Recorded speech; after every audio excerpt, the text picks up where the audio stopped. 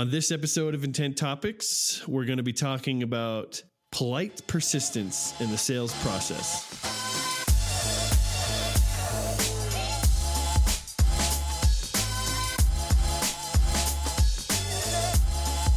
Logan, what's up, bro? How we doing today? What's up, dude?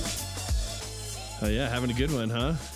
Yeah, man. This week has been up and down, but but you know, you go through it, right? Things are going well now. Yeah, things are moving. Pipeline's looking good. Tech is working very well. Yeah, things are good. Yeah, just huge. Like today, just huge leaps and bounds. So yeah, so fun. Yeah, man.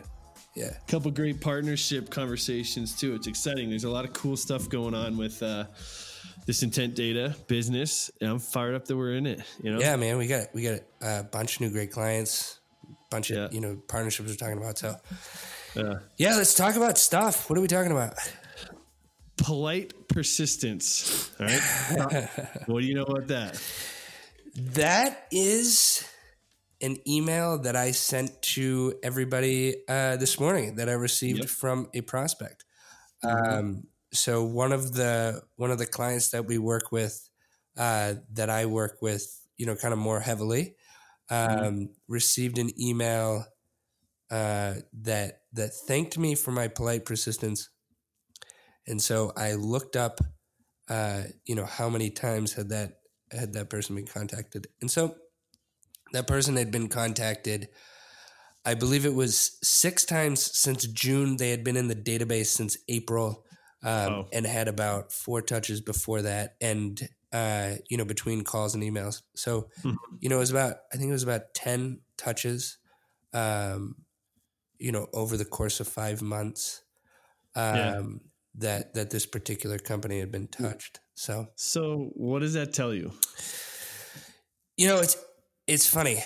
I think, so coming from sort of the sales management world, and listening to some of the things that get said, and then coming into this like SMB, B2B space and hearing leaders and entrepreneurs and, sophisticated salespeople talking about how, there's these kind of like excuses, like, I don't want to sound too pushy, which is fair. Right.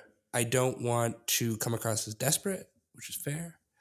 What are some of the other things? I mean, the plethora of reasons that you would stop following up with a particular company or lead, that your company has identified as a good fit, in the ABM model.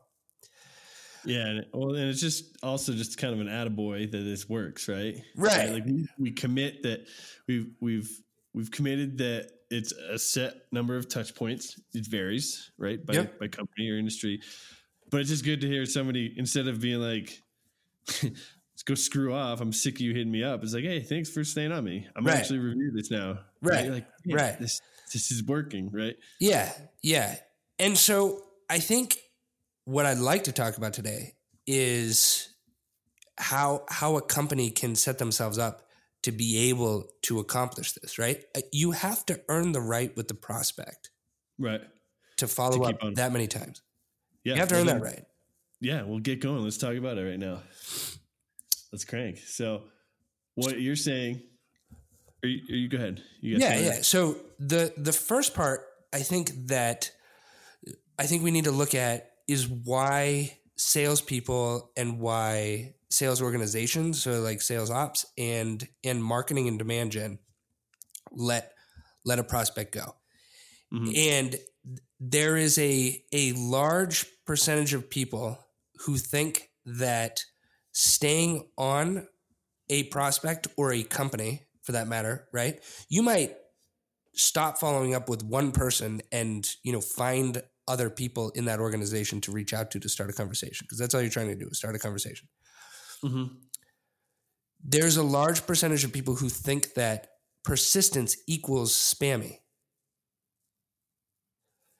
And I understand why that is but it's because most persistence is spammy, right? Right.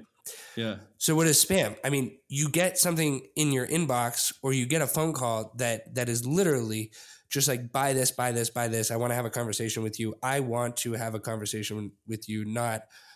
There's no value to the prospect. Right. Yep. Sometimes the reason that a prospect or that a sales team or marketing team sort of stops following up with somebody is it's kind of derived from not wanting to be spammy, but they start focusing on like the outcome from one email or like as a salesperson, one phone call. Like what was that outcome? Right. Well, it wasn't a win. So what are we going to do? It's not worth it. It's not worth following up with that person. Yeah. Yeah. You know, they're going to get mad. I feel like most prospects get mad in salespeople's minds than they actually do, right? Like there's a whole conversation that gets constructed. You know what I mean? All right. Do you agree? You disagree? I'm thinking about it. You know, I'm like, well, yeah, probably. I guess. I mean, you're probably more of a proper salesman than I ever have been, but I see what you mean. But like the reason that people who are from, you know, you're from the marketing side, right? Mm-hmm. You don't want to sound spammy. You don't want to bother people. I don't want to sound authentic. And I'm actually looking at this email in my junk box that is so spammy for so many reasons. I'm going to point them out. And if this is off topic, I don't even care. But for starters, this ended up in my junk mailbox. All right. Yeah. The subject says this email sucks, which it does, but I'm going to continue on why. So the first line says, Chris, I know this email sucks. No interactivity, no beautiful graphics and motion, no irresistible CTAs, no real-time personalization. At least I got your name right. That's kind of funny. But anyways, there's all these gimmicky shit, right? There's this like, oh, check out our website. There's no link to the website. And if it sounds interesting, might you have 24 minutes to learn more? Like, why 24? That's gimmicky. All right. And this is all about an email service provider software. It's got to unsubscribe. You know, like I hate this email for so many reasons. It makes me want to respond and be like, I actually hate this email for reasons you don't even realize. Right. So can we break it down? Because I think that so when we talk about earning the right to be persistent, which I think is the point of this, right? Yeah. The idea is when somebody interacts with you, you need to present them a specific type of value or, you know, on the kind of path to, you know, solving a problem or starting a conversation, providing value and opportunity. Right. So that email is literally really a long version of saying, I want you to talk to me because I want you to talk to me. Right. Yeah. I can tell you that the email that we sent to, I can't disclose exactly what we said, to the one that we got with the polite persistence, but it was an emotional appeal of a shared problem, right, and an offer for a solution. Mm-hmm. That's what it was. Yeah, and it was current. It was relevant to current events. Mm-hmm. You know, cannabis space, right? So relevant to current events, and and in the 10 touches before, we had never once sounded salesy, but what we were talking about were problems that might not have been relevant to him or opportunities that might not have been relevant to him. Sure. Enough, you know, the people make decisions when value exceeds cost, right? Right. So the cost of his time at that point was more than the value I was providing in those emails, but I was still providing some. That email doesn't provide any value, in my opinion. No, it's just like, it's like, overly quirky that it's desperate. Yeah. Oh, that's different. And I still don't even know why I should have a conversation with this shitty email. Exactly. So I think sales leaders and salespeople need to really ask themselves, like, what value is that communication providing? Mm-hmm. Not every communication is going to end up in a appointment, deal, whatever. Yeah. We've talked about before on this podcast, we've talked about planting value in an inbox and then replying in thread with the call to action. So no call to action, just pure like, hey, this is cool. I'm not trying to bother you. I'm trying to provide you value, and then that builds that story arc. Yeah, it's like conversational consent. It's like, all right, like, I'm going to talk to you because you've proven some value. I'm not ready to give you money. Right. But let's talk. Right. So then that leads me to the, everybody has the, the breakup email. Yep. Like or voicemail, right? Yeah. Why would you send that? You desperate piece of crap. I know. So it's not email, but I've been getting, I just got the breakup email from this woman that was selling me small business loan. And this was polite persistence. It was phone calls, which like, I find that impolite. Don't call me. But, there was a point when I love cold calling. I know you. If it was up to me, I'd never talk to humans, on a cell phone. But anyways, it was about, I'm talking to you right now, but, she was so convincing. Hey, just want to talk, the rates are XYZ but like after like 7 voicemails, slightly different, but she definitely had a process. And I absolutely know that these were all canned responses, but I almost thought I needed a business loan at some point. Right. But I don't. And then there was this breakup and, but it was interesting. It was pretty honest. It was like, hey, so reach out a bunch of times. I'm going to just kind of hang on your file. I won't keep reaching out, but if you find it was like, definitely like, when you're ready, call me. But I know it was a breakup call. Sure, I just know. But I thought it was, for whatever reason, I thought it was as tasteful as you can be with cold calling, I guess, right? And leaving me voicemails. But it was just so clear to me that it was a breakup. Yeah. Right? So what happens, I guess like my thing is like, what happens when all of a sudden you become relevant to this prospect and you've spent 3 months trying to contact him, provide value. And by the way, iPhone, the voicemail transcription, it's like sending an email. It's like sending him an email. I know. If you can clearly enunciate things like a URL. Yeah. Brilliant. Link clicks. And now that we know that there's voicemail recording software, I mean, it's even easier, right? Like you can nail the voicemail to make sure it transcribes well, Right. Exactly. So, the idea that you would even try to break up with somebody it like kind of flies in the face of like persistence wins, right? Because you are literally giving up and you're making it the prospect's fault. Yeah, that's true. That's interesting. You decrease the value to yourself. So I think instead of breaking up, find somebody else in the organization that might be worth calling on or emailing or connect with somebody on LinkedIn. Like learn more about the organization if it's truly worth selling into. But if you're just linearly going after one person in the company. Yeah.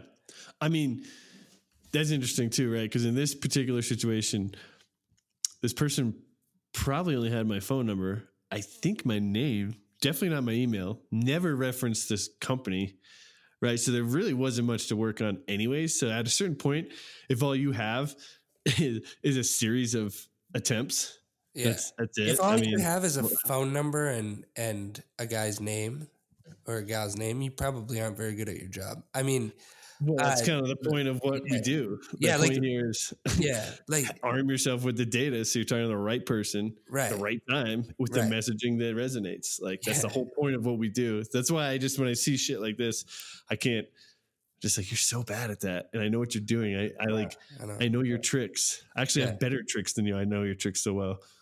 Right. Exactly. So to bring it back to the point, polite persistence. Yeah.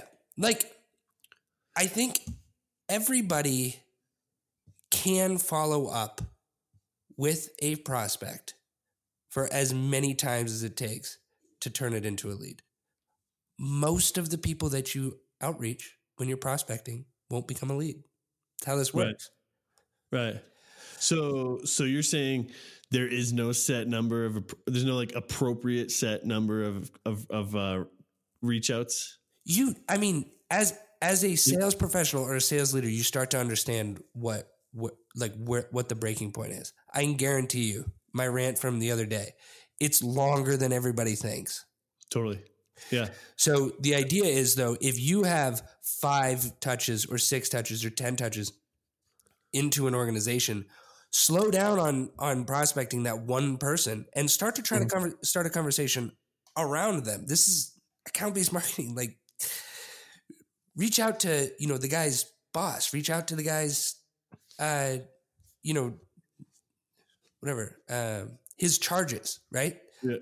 Go up, go down, go to the side. Like, also get curious, right? So for example, a vendor that I was talking to probably almost a year ago reached out, and it just happened that, our business, our tech stack, our systems have evolved to the point where we finally grew into that solution. And I hadn't even been thinking about it, but I knew that we'd outgrown what we're using. Right. And there this guy showed up. So my point is, that's a coincidence, but the point is, if he got to know the business, maybe it's not a coincidence, right? But maybe he was like, all right, this company's growing. They're building out their systems. We're a bit further up to the mid-sized business kind of solution. Yeah. I'll follow this guy once in a long while, maybe a year, to see how much they've grown. Yeah. Absolutely. That's adjusting your cadence, right? Right. Exactly. If I get a lead in, like an inbound lead, I'm going to follow up with them like crazy for the first 2 weeks. Yeah. Then back it off. And that, then it's, cause like when I was 20, I'm a car salesman, right? Mm-hmm.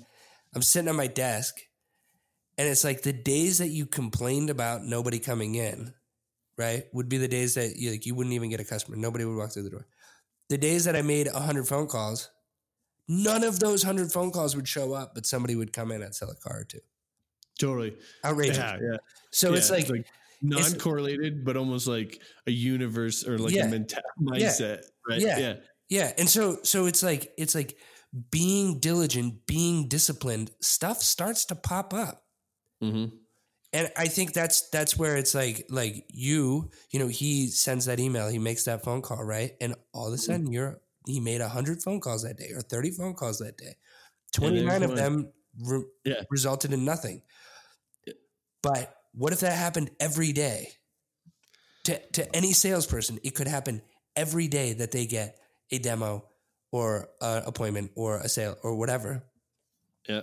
Because they are cultivating, staying on, being very careful as to provide value with each outreach, not sound desperate, but also you're selling something. It's not crazy to say, Yeah. Or just like boil it down the old fashioned, like you'll fail 100% of the time if you don't ever do it. Right. Or you'll never catch a fish if your line's not in the water. Right. Right. Like you gotta step one, show up. Right. So that's back to the persistence thing. It's like, just keep going. Right. And then, don't be a jerk, be valuable.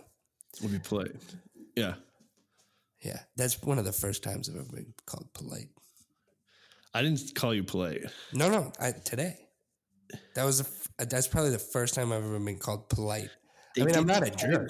They didn't point blank say you are polite. Said thank you for your polite persistence. True. Just it's your persistence. I'll deal with it. I'll deal with it. I will take. I will take the polite. They called me polite. That's mine. You gonna bring that one to the dinner table all proud tonight? Yeah. Hey, babe. I'm super polite. Yeah. Hey, let me grab that plate for you. I'll do the dishes. Yeah. Cool. Right. All right. You want to wrap it up? Well, I hope this was valuable to everybody. Yeah. Let's wrap it up. Yeah. Well, let's be very polite here and thank everyone for joining us on Intent Topics today. I'm Chris Battis. And I am Logan Kelly. Thank you so much, everybody, for stopping by. Please do give us a 5-star rating on Apple Podcasts, Spotify, and whatever podcast app you might listen to. We will see you next time. Take care.